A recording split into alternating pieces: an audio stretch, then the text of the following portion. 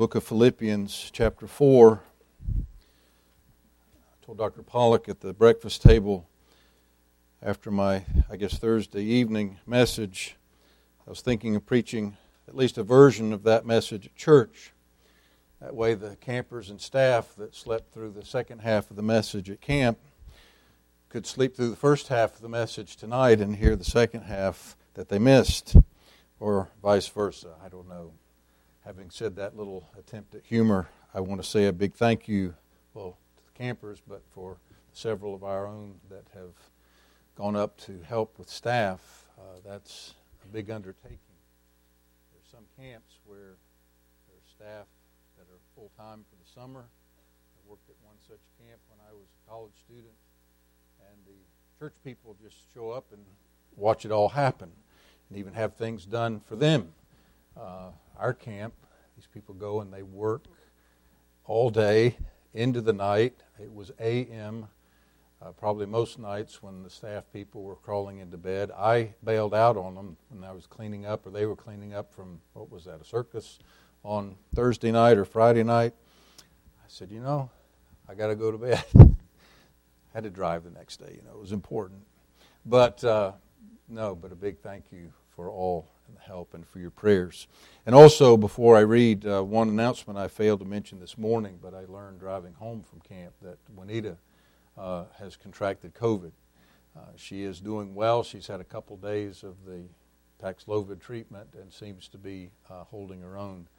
So that's certainly very good to hear. But let's remember her in our prayers. Just her overall physical weakness, I'm sure, is an issue for her. So let's pray still the Lord will undertake for her. And don't forget Sister Angie with recovery from surgery, extra cooking for Hannah, those things.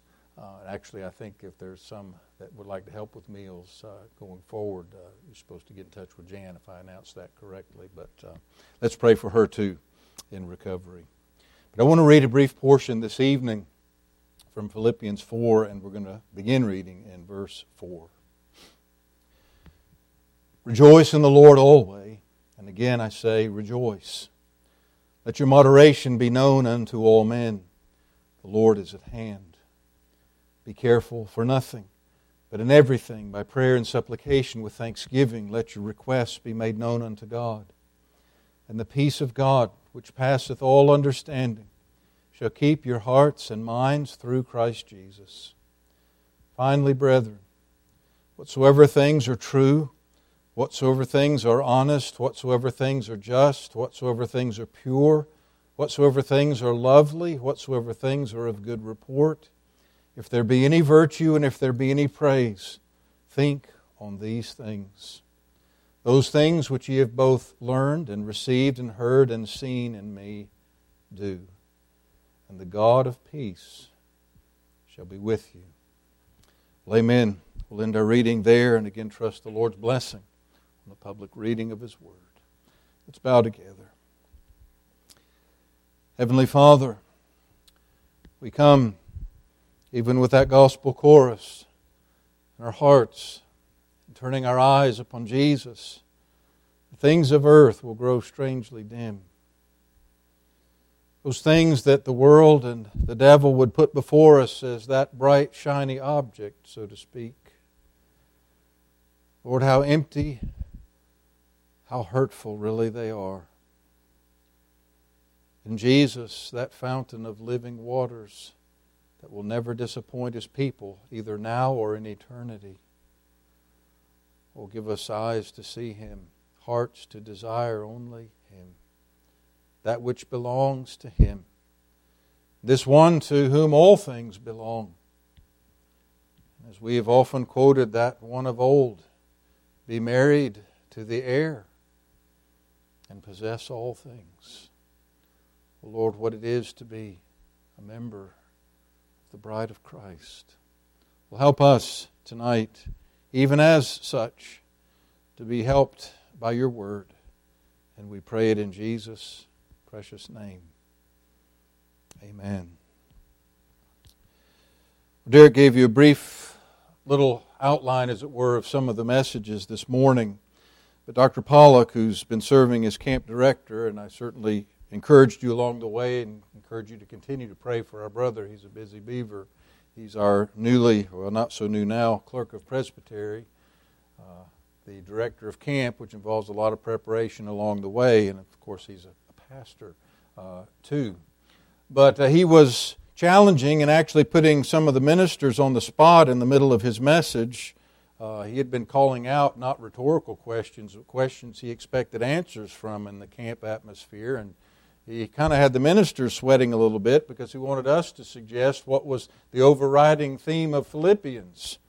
Well, you know, such things can come with different nuances of answer, but he bailed us out and he answered himself. But he hinted, because he preached the night before me, that we'd be getting there the following evening with the texts regarding the mind. And so I just tell you that my text this evening will be in the main, verse 8, which is probably one of the most familiar verses in this chapter and in this book. It's a book or a verse that's, I think, one easily and rightly committed to memory. I was sharing with the campers that when I was a camper, it was a verse that was preached upon, and I think it was preached upon under the title, a message, God's sieve. That you put everything, as it were, through God's sieve. Well, I don't want to take the text just strictly in that vein, because in some ways that application for us was looking at the text as a simple checklist or a measuring rod to bring alongside any questionable activity and just see if it would fit through there, and okay, then you can do it. Well, I don't think it's entirely inappropriate to look at the text in that way, but there's a context to these words. There's a context in which the apostle challenges us and charges us with regard to the type of things we're to think upon. And Dr. Pollock, in that evening, prior to my message on the thoughts, or gospel thinking, he didn't call it that, but we call it that here, was speaking from really the surrounding verses on the theme of Christian emotion. And so many things so pertinent in our ever-changing days, so valuable and helpful with regard to our hearts and minds and the condition that belongs to them.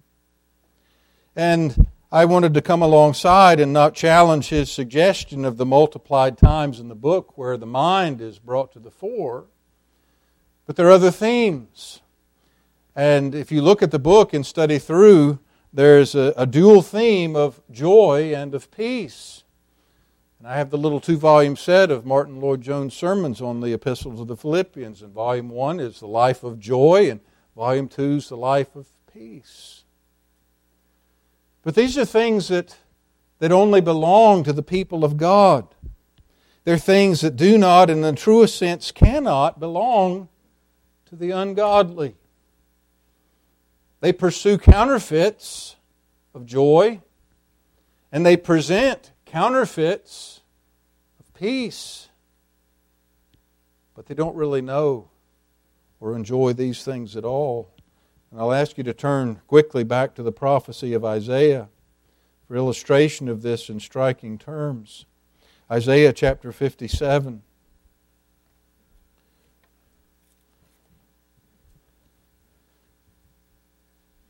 Isaiah 57, beginning in verse 19, right at the close of the chapter.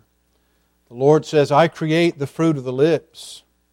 Peace, peace to him that is far off, and to him that is near, saith the Lord, and I will heal him. The text the Apostle Paul makes great use of in the New Testament. But then verse 20, but the wicked are like the troubled sea when it cannot rest, whose waters cast up mire and dirt. There is no peace, saith my God, to the wicked. You ponder that. That's a recurring phrase, actually. That phrase and something close to it close out the 3 big sections of the last 27 chapters of Isaiah's prophecy, that book of hope. Peace is something even the ungodly seek. Peace is something that false teachers make use of. We see in the Scriptures it's the false teacher, it's the false prophet that says peace, peace, when there is no peace. And the worldlings and followers of the man of sin in the last days will be crying out peace and safety. Boy, wouldn't that be a great campaign slogan for someone in our day? Peace and safety pursued and imagined through apostasy and through the man of sin. Well, it'll be that brings swift destruction upon them. You see, joy and peace only belong to God's people. It's a truth that really we have to take by faith, although there are occasions in which we can observe it. You look in the Proverbs, you look at the end Solomon so warns us of so often, of those that pursue paths of sin, and what they seem to be at the beginning and what the reality of them is at the end. We can observe that, well, peace doesn't belong to the wicked. Only the godly have peace. And there is, as we know in the Scriptures, peace with God. There is that truth of reconciliation. We were strangers, we were enemies. We were shaking our fists in His face as sinful. Sometimes even that's a hypocritical religious rejection and fist shaking. It's not really perceived.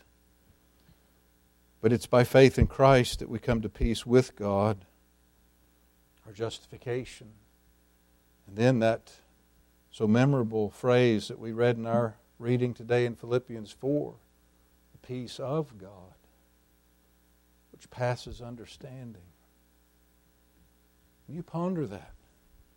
And how often is that the experience of God's people when circumstances are anything but good?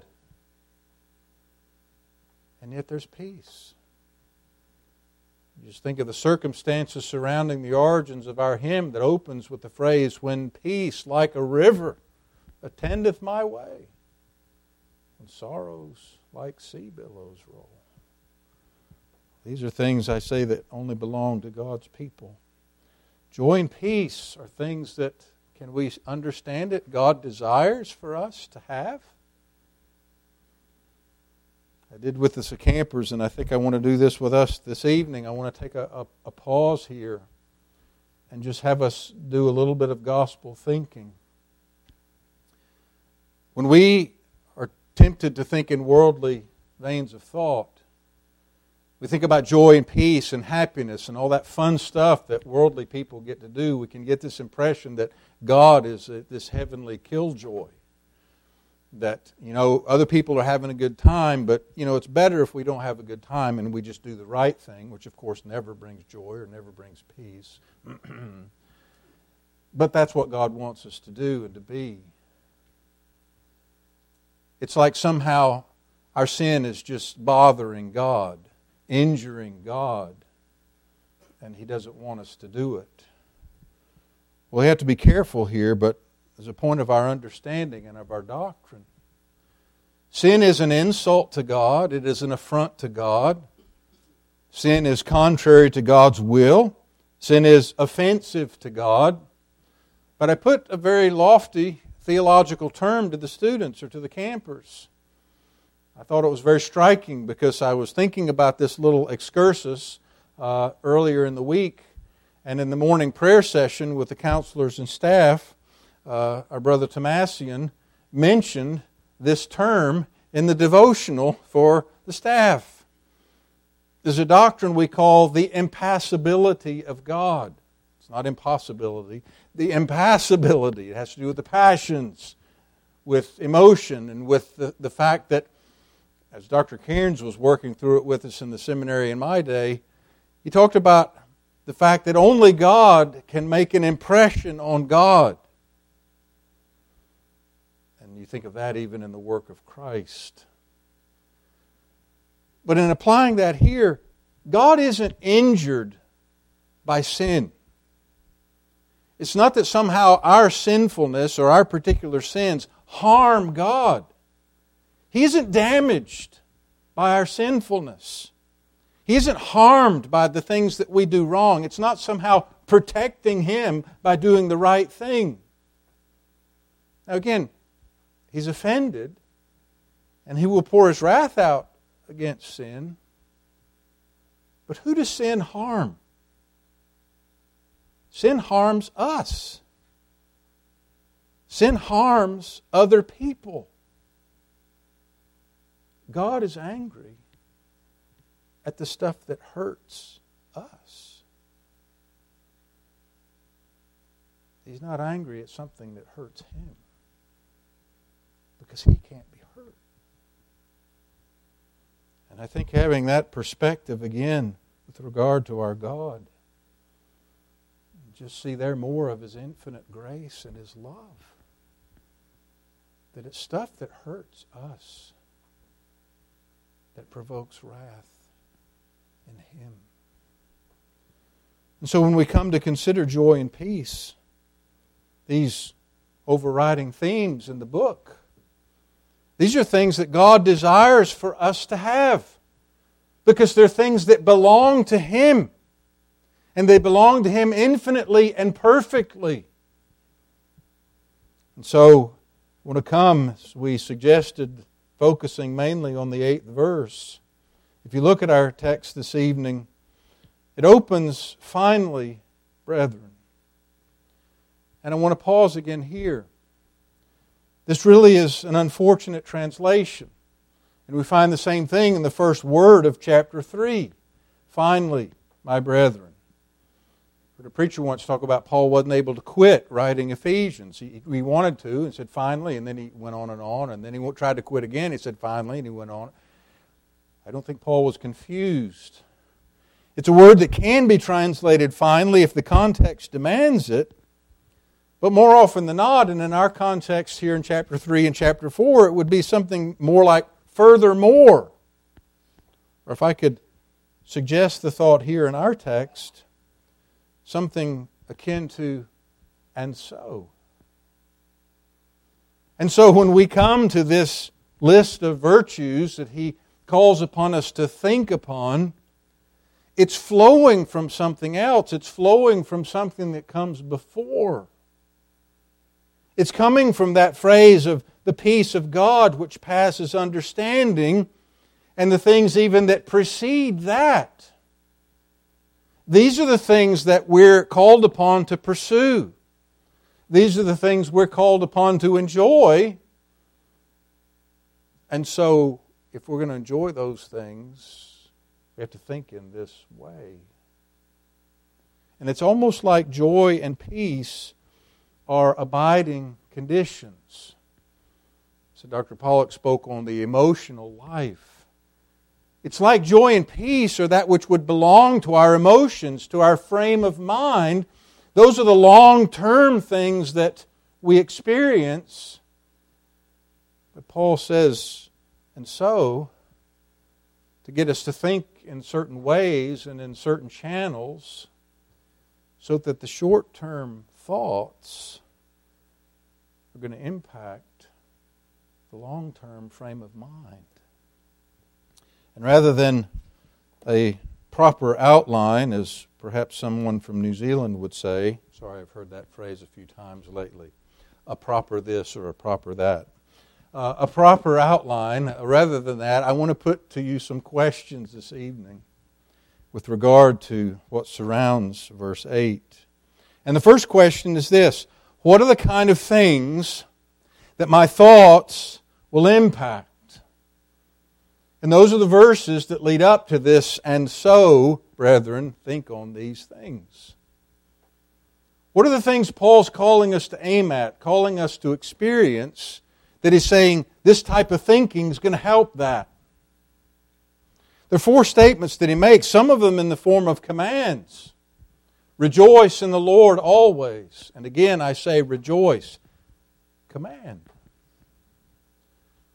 That's in itself a powerful observation. It's not try and experience a little happiness if circumstances warrant. It's rejoice in the Lord always. Well, that is not always an easy thing. This is where, in the impromptu environment of the camp setting, Dr. Pollock asked everybody to take their Bible. He even instructed them about sheathing their sword and then holding their sword. I'm sure all of that is for the fairness of the sword drill. And he had us turn to Habakkuk 3, in the closing verses of the chapter, where we see this catalog of catastrophes, and yet the prophet says, "Yet will I rejoice in the Lord. I'll joy in the God of my salvation." Well, this is what believers not only are commanded to do, but are privileged to experience. Joy that is independent of our circumstances. You know, it's breathtaking at times to see how little it takes to rob the ungodly of joy. How many people go around perpetually in a bad mood? Some little thing sets them off. I'm stunned. I remember the first time, and it's been a few years, when I heard the phrase road rage. What's that? Well, man, we know what it is now. You forget to use your turn signal, which, by the way, always remember to use your turn signal.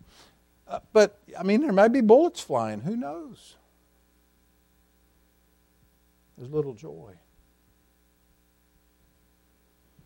Well, I don't want to tarry on all of these. I want to come more fully to the 8th verse, but I do want to pause for a little bit on the second statement that he puts before us. Let your moderation be known to all men. We use moderation in the sense of doing things moderately, but that's not, I think, the point here. The term has the idea of a gentle forbearance. One commentator just lists these commands here, and number 1 is rejoice, number 2 is be gentle. Be gentle. Now again, consider that. We're in a world that's full of opinions and all the rest. And we as believers can have those. Certainly we need to have opinions and convictions about truth, about God's Word, about right and wrong. But you get into other areas where Scripture doesn't dictate to us what to think. It may not be wrong for us to have an opinion on such things, but how do we carry ourselves and carry those opinions? I made confession and shared with the campers.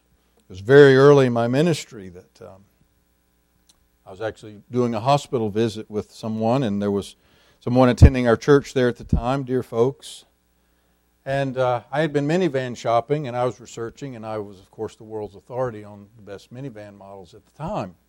And there was one very popular minivan that really didn't have good maintenance history, and I was looking another direction. And I was pontificating on minivans and all the stupid people that drive this particular kind, only to learn a very few hours later that they happened to own one of those minivans. I mean, it was a teachable moment. I felt about that tall, and remembering it, I'm just about there now.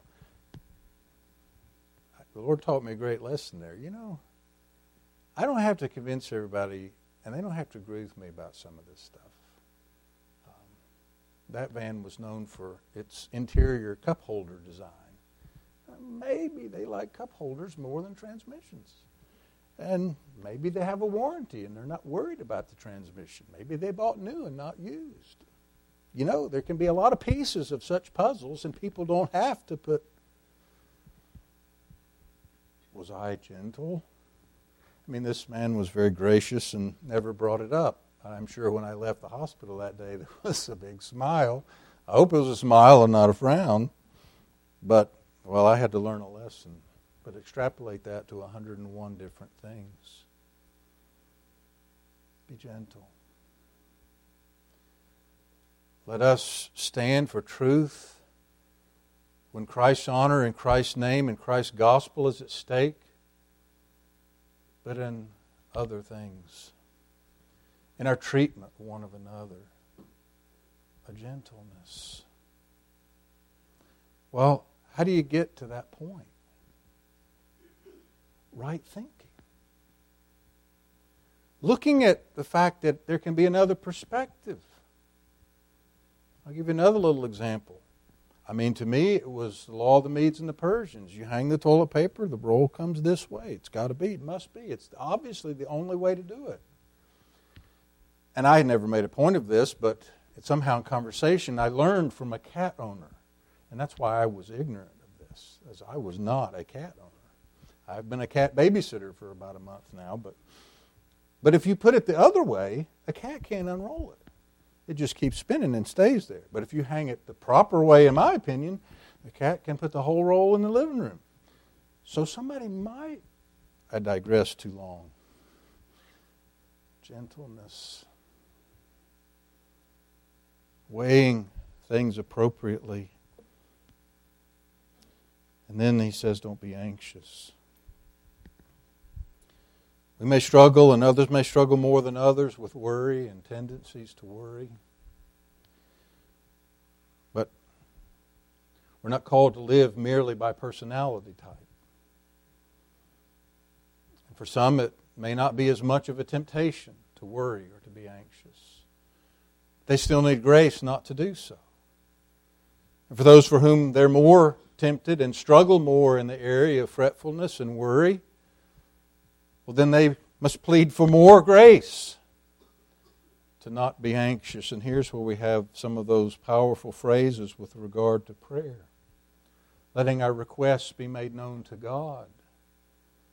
Again, you think of all those things that belong to God and don't belong to God. Anxiety doesn't belong to God. Even when all the leaders of the known world are conspiring against Him, He that sitteth in the heavens shall laugh. It doesn't worry Him at all. What a place, what a privileged place to be. And we're called upon to dwell there. And then he says, in the peace of God, which passeth all understanding. What a phrase. What a reality.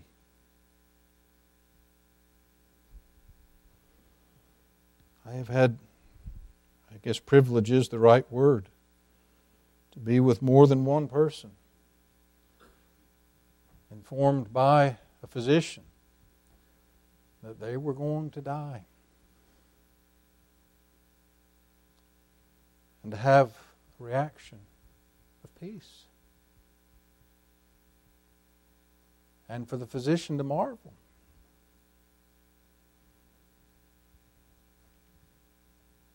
A peace which passes understanding. You see, doctor, you've just informed me that the vapor that I'm given is nearing a close. But there's an eternal day. I'll be absent from this body and present with the Lord. And I'll be awaiting a day in which this body will be resurrected and it'll be changed. It won't be this vile body anymore that's so impacted by the results of sin. It'll be changed, made like unto His glorious body. There's a peace that passes understanding. And there's a phrase in the midst of that precious verse that I think is fitting to consider here. It says, and God shall keep, it passes all understanding, He will keep your hearts and minds through Christ Jesus. That word there, keep, is sometimes used in a military context. One used the phrase garrisoning the heart. Well, how is it, I say, what are the things that right thoughts are going to impact? Joy? Moderation, lack of anxiety, peace. Those are the long-term benefits, if you will, and these are but a summary of what the short-term stuff, our thoughts, are going to touch, are going to help frame. And so, if we can go to the 8th verse now, and read Paul's and so, if this is the way we're to think and this is the way we're going to live, Paul says, and so, brethren, with that in mind, furthermore, brethren, think on these things. And it comes to our list, and I'm certainly not going to preach all of these this evening. I was somewhat selective in application to the campers, and I'll be so tonight as well. But whatsoever things are true. Truth in context of falsehood. I just call your remembrance to our series a couple of years ago now this summer on truth falling in the streets. We live in a world that is full of lies. We live in a world where, if we can borrow one of the prophet's phrases with regard to immorality and ungodliness, neither could they blush. We're living in a world where people stand right in front of a camera and tell you a blatant lie and not a whisper of a blush. And that can be in the political realm. That can be in the moral and spiritual realm. Times have come to the point where we're almost asked to be ashamed of speaking truth when lies are boldly presented. Well, what are the kind of thoughts we need to dwell on? Whatsoever things are true. Secondly, he says, whatsoever things are honest. And this term has the idea of that which is honorable. It actually is a word that's used in context of worship. And so we're called upon here to think on things, because what's worship? We worship God because He's worthy. What sort of things are worthy? This is in contrast to that which is frivolous. Think of how much time so many in our world spend on that which is frivolous. Sometimes it is sinful things, and other times it's just frivolous things, but yet pursuing those causes us to commit what we call those sins of omission. If we dwelt much on that distinction, but sins of commission, that's something you do, it's a sin you commit. The sin of omission is a good thing that you omit, that you don't do and you should do. Does your phone ding you once a week and tell you how much time you spent doing your games or whatever? I don't know what all it includes, but look at every week, up 15%, down 30%. It can vary greatly, but wow, how much of that time should have been spent on things worthy? Whatsoever things are honorable, worthy. Whatsoever things are just. Here's just the black and white purity of God's law. That which is righteous as opposed to that which is unrighteous. Whatsoever things are pure. Things that are chaste. I did pause for a good season and make some, I trust, appropriate challenge to our young people, but it's not limited to the young. We live in an unchaste world. Immorality and the sins of the flesh are paraded, whether it's in entertainment, whether it's in advertising, whether it's in dress. How many times every day, even the most sheltered, as it were, among us, are hit with temptation, with suggestion, with allurement into things that are unchaste. To guard our own hearts and to guard the hearts of others. And there are a myriad of ways in which this should apply to us and give us care and pause with regard to how we present ourselves and how we conduct ourselves, and of course, how we think. Whatsoever things are pure. Brethren, think on these things. Whatsoever things are lovely. It's a word that's only used here in the New Testament, but commentators tell us that it's commonly used elsewhere in extra-biblical Greek. It has the idea of that which is amiable and pleasing, that which breathes and evokes love. We'll bring that into a Bible context. I mean, love is the fulfilling of the law. Things that encourage love for our brethren. Things that draw out our hearts and what we're to pursue. That which is lovely. Whatsoever things are of good report. That which is well-sounding. That which is appealing. I often think in this list, this framing by the apostle of one of the requirements and statements with regard to office in the New Testament church, a man must be well spoken of by those that are without. You know, the ungodly might snicker and make jokes and do whatever about a true Christian in their midst when their hearts aren't drawn after the things of God. But yet in a business sense, that's the guy I want to deal with. He's not going to be dishonest. He's not going to stab me in the back. He's going to put in an hour's work. If he charges me for an hour, it's a good report. Well, here's the type of thing that, again, we're to dwell upon. But the apostle changes from his 6 whatsoevers, if you will, to 2 if any's. And I think he's doing here what he does in Romans when he's dealing with the commandments, when he's dealing with the moral law.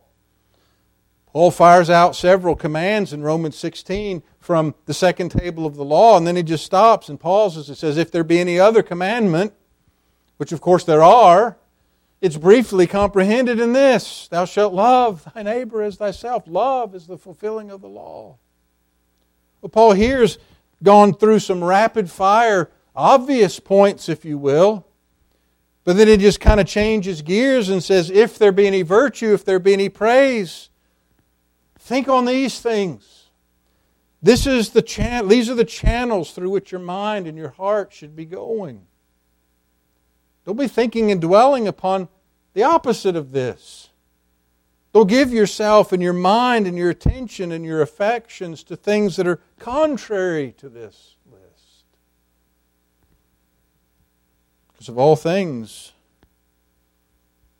you put your mind and your heart there, guess what you lose? You lose joy. You lose gentleness. You lose peaceful mindedness. You gain anxiety. You lose the peace of God. You become like the wicked that are as the troubled sea. What an image. So what are the kind of thoughts I want to dwell on? These kind of thoughts. And the last question I put to you then as you follow the context here: where can I find some help? That's where we come to the 9th verse. Those things which you've both learned and received and heard and seen in me, do. And the God of peace shall be with you. Early in the week, a brother pointed out that the Apostle Paul is put forth in the New Testament in many ways as the exemplary Christian. You can find numerous passages where he says, be like me. He's not doing it in a carnal, prideful sense. He's saying, follow Christ the way I'm following Christ. Well, we don't have apostolic example in the flesh. We have it in what we find in the Scriptures. And of course, we're admonished to go in that direction. But what I said to the young people, I can say to us as mature as well. Not that our young people are immature. That phrase didn't come out right. Older people, not young. But beyond apostolic example, what kind of person do we have as an example in our earthly lives? Who do we look to? Who are we kind of wanting to be like? Well, I think I understand the term, but the influencers of the age. Well, let's find godly influencers. And they may not all come to us through a digital means. It may be that God's provided those for us in family, in the house of God, in the broader Christian world, maybe even heroes of church history, that kind of stuff. Where can I find help? Well, Paul, did he struggle with any of the stuff that was contrary to the list in verse 8? Of course he did. But he engaged in battle. He sought, as we read elsewhere, to bring every thought into captivity to the obedience of Christ, this one who gets angry at stuff that hurts us. And so let us seek good examples in life. And then another help, and I close quickly with this. I love the juxtaposition of these phrases. He speaks earlier about the peace of God, which passes understanding. And he closes our little section by saying, and the God of peace shall be with you. We looked, I guess, last Lord's Day at that precious phrase in the close of the Great Commission. Lo, I'm with you always, even to the end of the world. The God of peace shall be with you. The ungodly, they seek to flee, to get out of God's presence. Men love darkness rather than light because their deeds are evil. For the godly, the presence of God, the understanding, the conviction, the knowledge of the omnipresence of God, yes, it should be an influence that checks our hearts and our actions. We're never alone. Somebody always is there. Somebody always sees and knows. But that is, in a sense, to look at that immature part of the fear of God we've talked about. What about the mature side of that? There's no difficulty. There's no trial. There's no problem. There's no persecution. There's no disease. There's nothing life in this fallen world can throw at me that I have to go through alone. The God of peace will be with me. And if I'm wrestling, and there are battles in the realm of my thoughts that are robbing me of joy and of gentleness and of freedom from anxiety and of peace, then I ask for the help of God to think rightly, to think on the right things, to do battle with bad thinking and bad thoughts that bring in things contrary to joy and peace. And I have the help of good example. And I have the help of the promised presence of God. And so if we want to, look at that big theme of the mind, here I say are those short-term pieces of what we engage with our minds that impact those long-term things. And not just joy and peace in this life, but eternity. Solomon says, as a man thinketh in his heart, so is he. That's the real us. So I trust the Lord will apply these things to our hearts. To those for whom it's review, maybe a little something different than the other night that the Spirit would take up, but for all of us, let us think on these things. Let's bow our heads together. Lord, we come and ask that you'll give grace. The lofty things we've read had been challenged by in this portion. Well, they're out of the reach of the flesh.